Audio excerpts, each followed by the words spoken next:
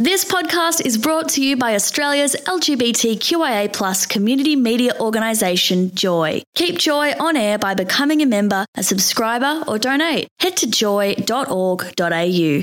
Joy, a diverse sound for a diverse community.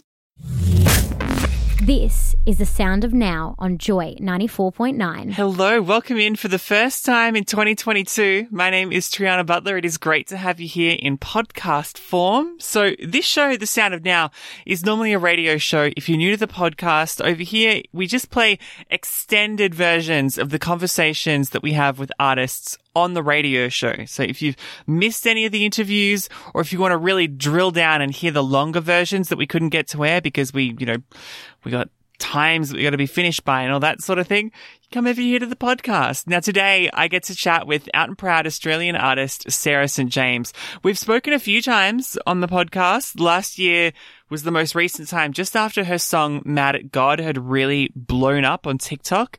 But now she's back. She's taken a whole year away to write this new EP, Home is Where the Hell Is. And now that it's out and we can talk about it, I thought, why don't we sit down with Sarah and talk through the whole EP? The Sound of Now's rising artist for March has been Sarah St. James. The EP, Home is Where the Hell Is. We've been telling you about it all month long. It came out on Friday.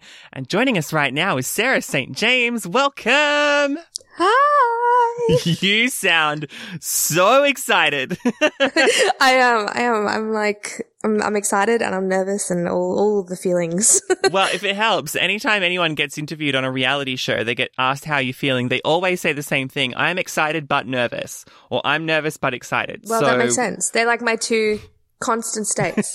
Yeah, good. The EP, Home is Where the Hell Is, came out on Friday. Congratulations. Thank you. I'm so happy. I know it's been a long time coming, this EP. Tell me about, I think the last time we spoke would have been last year as Mad at God was kind of blowing up on TikTok. What's this last year of writing this EP been like for you? It has been so full on. It was kind of slow in between there because of lockdowns, obviously. And, it was a very interesting experience, like writing just, we really overcame so many things to get it done. Like a couple of the songs I had to write on Zoom on my phone, but then my camera wasn't working. So I literally wrote it on the phone. We've had we've had state closures where I haven't been able to get vocals recorded. So it's been a really weird year, but, I'm really glad it all kind of came together. It was just a bit of a long process. You worked with some incredible people on this. I mean, Cyrus is a co-writer and a producer. I know Alex Leahy is involved as well. Yeah. Tell me about these people who you've got the chance to work with. What was that like? Really good. Cyrus has been really, really supportive of me. Pretty much from when I first started writing, we wrote together, and it's been really nice to grow as an artist kind of alongside him, also growing as a producer and a co-writer too. I think we've both had some incredible growth over the last year. I know he has, and I think that obviously being supported by those type of people helps me to grow too. So that's been really good. And then Alex was incredible as always. We got some really good coffee and we ate some chocolate chip cookies and we wrote our song that we worked on in 3 hours. It was so natural, just really cool, really fun. I've been very lucky on this EP just to work with people who are really good friends. So it's been good. That's got to be reassuring for you as an artist, as you're working out what this sound of this EP is going to be able to work with people that you feel safe with, and especially given the heavy themes that are in this EP, to be able to create in an environment where your safety is valued and respected. Oh, absolutely. I mean, the biggest thing for me is because obviously this EP is very personal, and I'm no doubt I'm going to, I've had a couple of interesting relationship situations with people that have heard it and know that it's about them, and, et cetera, et cetera. So I think working with people who are really open and receptive and empathic has been very important to me, especially working on Mad at God when I wrote that with Brie. That was very hard as a song to write, obviously, but she was fantastic and she just kind of let me go. And then same with all the other songs, it's very heavy content kind of made into little little silly songs, as I like to call them. But really it's, I deep dived through my trauma to be able to make this. And I'm very lucky I had like good people to do that with. Tell me about that reaction from people, especially those who are now finding out that they're the subject of the song. What's the reaction been like? It's interesting. I mean, when Mad at God came out, I got, a bunch of messages from my mum being like, oh, did that happen? I'm like, yeah, it did. I'm like, you might not remember because it's, you did it. But like, I think it depends on the person, right? So for example, like Borderline is obviously very, very much based on my relationship with my dad, who saw some articles about a month ago and it all kind of blew up there. So now him and I don't speak at all.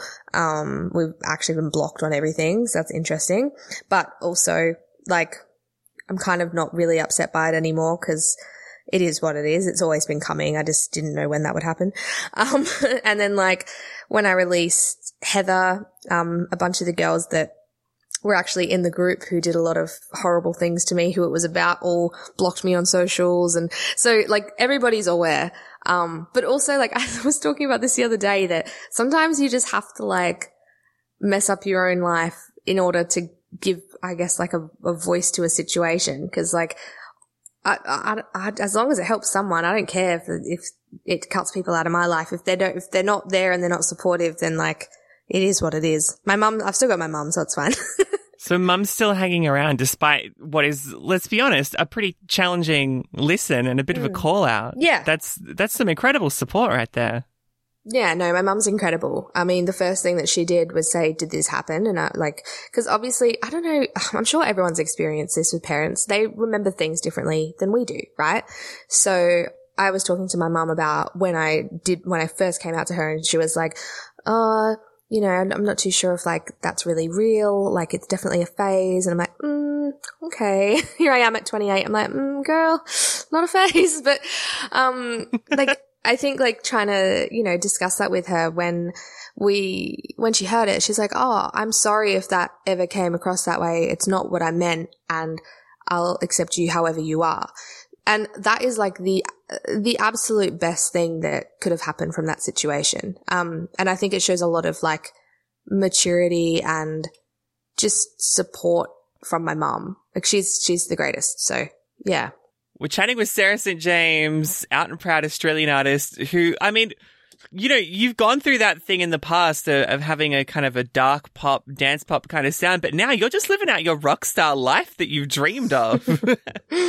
Yeah. I mean, it's funny. It wasn't intentional, but like it just felt like the right thing to do. Like it feels very authentic. So I don't know. It feels right. Yeah, but there's always that thing, and this is a big statement that I remember off of a pop music website, Pop Justice, and pop music writer Peter Robinson, who's an incredible writer and writes a lot of really important things. And one very important phrase that he says is, holding a guitar doesn't make you authentic. Right? But at the same time, because you're like, that thing where people will go and like, oh, I'm holding an acoustic guitar and here's me being authentic and singing, I don't know, Wonderwall or whatever. Whereas I think with you're being very authentic, but you also happen to be riding this wave of kind of a bit of a rock revival that we're having right now with artists like Olivia Rodrigo, artists like Billie Eilish, artists like even Taylor Swift is getting into her like acoustic folk kind of sound. Like, these are, and she's rehashing all the like rocky songs off of Red album. Like, I feel like this rock sound is coming back and you're riding that wave. Yeah. I mean, it's interesting because like obviously, the songs and stuff that were written on my EP were written all prior to this wave kind of happening. It just all seemed to happen at the same time. So I was like, cool. Did I think something was going to happen before it happened? I'm like, did I predict a trend here? Like, I think, even like Heather, we wrote Heather like I think a month before Sour came out. And then when Sour came out, I was like, oh my God, this is great. Because like if this is going to put, pop punk rock influences back into, commercial radio essentially, that's great for me because I'm releasing the same sort of thing. And it's so good because it's like, it's everything that I want to listen to has come back. So it's great. And like very passionate about this. I feel like the real like musicianship has come back. I think for a while there we were so heavily electronic based and not many real like instruments in music, if you know what I mean. Now it's like there's guitar in pretty much every song that's out. There's a ton of like, you know, keys, and it's less production based and more musician based, and I'm loving that. We got to talk about musical inspirations then, because if you're in this kind of rock space and you're talking about the kind of stuff you grew up listening to, like who musically inspires you? I mean, I say it every time, but My Chemical Romance is my favorite band of all time. Oh, yes. Getting a full like half sleeve dedicated to them, so they're number one. Really? Oh, wait, yeah. Wait, what's going on the sleeve? Like so many little references, like little lyrical references. I've got like Daga, a hotel room key for one of their songs. Like there's a lot. I'll send you a little screenshot on my Pinterest. Oh my gosh, amazing. There's a lot going on. But yeah, like My Chemical Romance is number one. And then I think about other ones like Paramore, A Day to Remember, Panic at the Disco, also another huge one. Like, in terms of, you know, theatrics and really weird things going on. Panic at the Disco's earlier albums definitely are more influential to me. And yeah, like other artists as well, talking about, you know, Gaga was like my number one growing up. I had a Gaga themed 17th. Like I was obsessed. So, hang on. yeah, I've got to hear more about the Gaga themed 17th. Hold on. You can't just drop that and move on. Tell me about the Gaga 17th. Well, okay, so I wanted a theme and I didn't know what to have. And I was like, well, I'll just do Lady Gaga. So I basically just had a bunch of people show up wearing like giant wigs and mirror suits, and I wore like this super long blonde blunt wig. It was just real fun. Like it was just all Gaga themed. And I think when I was 17 was when it was just as the Born This Way album was coming out. So oh my god, what an era. Oh my god, I know. What a time, hey. I wish I could go back. But yeah, that was a great party. We just listened to Gaga all night. We're chatting with Sarah St. James. The EP Home Is Where the Hell Is came out on Friday. Fake Ass Friends has been the single that has been getting a lot of love in the last month or so. Talk me through this song and what it's about and what it means to you. Yeah, I have a soft spot for this song. I actually, funnily enough, I wrote it. I wrote the chorus just sitting on my couch one day because I was thinking about, you know, when you're like 16, 17, right? If you grow up kind of not very cool, which I did. I was not very cool is kind of an understatement, but that's fine. 100%. Yeah. That is me. You're like, oh, period, as we should. I just wanted friends, and I didn't even care how good they were as friends. I wanted to go to parties, and I was always seeing posts online of people going to parties, and I was never invited. So the few times I was invited, those parties are really, really memorable to me. And there was one party in particular where I went with a group of girls who, you know, they were my friends, but we weren't very close. And I ended up hearing them literally talking about me, and I was like, oh, and I was crying, trying to pretend that I was okay, knowing that they had just, you know, talked shit about me behind my back, and I heard, and it was just it was just real sad. And I thought I wonder how many other people have experienced this, when you'd rather be surrounded by just fake, horrible people, but at least look like you've got friends. So yeah, that's what that's about. Now, Borderline is one of the tracks off the EP that no one had heard until Friday. Well, I think there was a teaser on TikTok at some point. But now it's officially out in the world, which is really, really exciting. It's a big, big moment on this EP. Tell me about that. Yeah, Borderline's probably the most, I feel for me, probably the most controversial, at least for my personal life anyway. But you know, I was diagnosed with BPD when I was, borderline personality disorder when I was 15. Because a lot of stuff happened to me when I was 15. So often complex trauma can result in, BPD.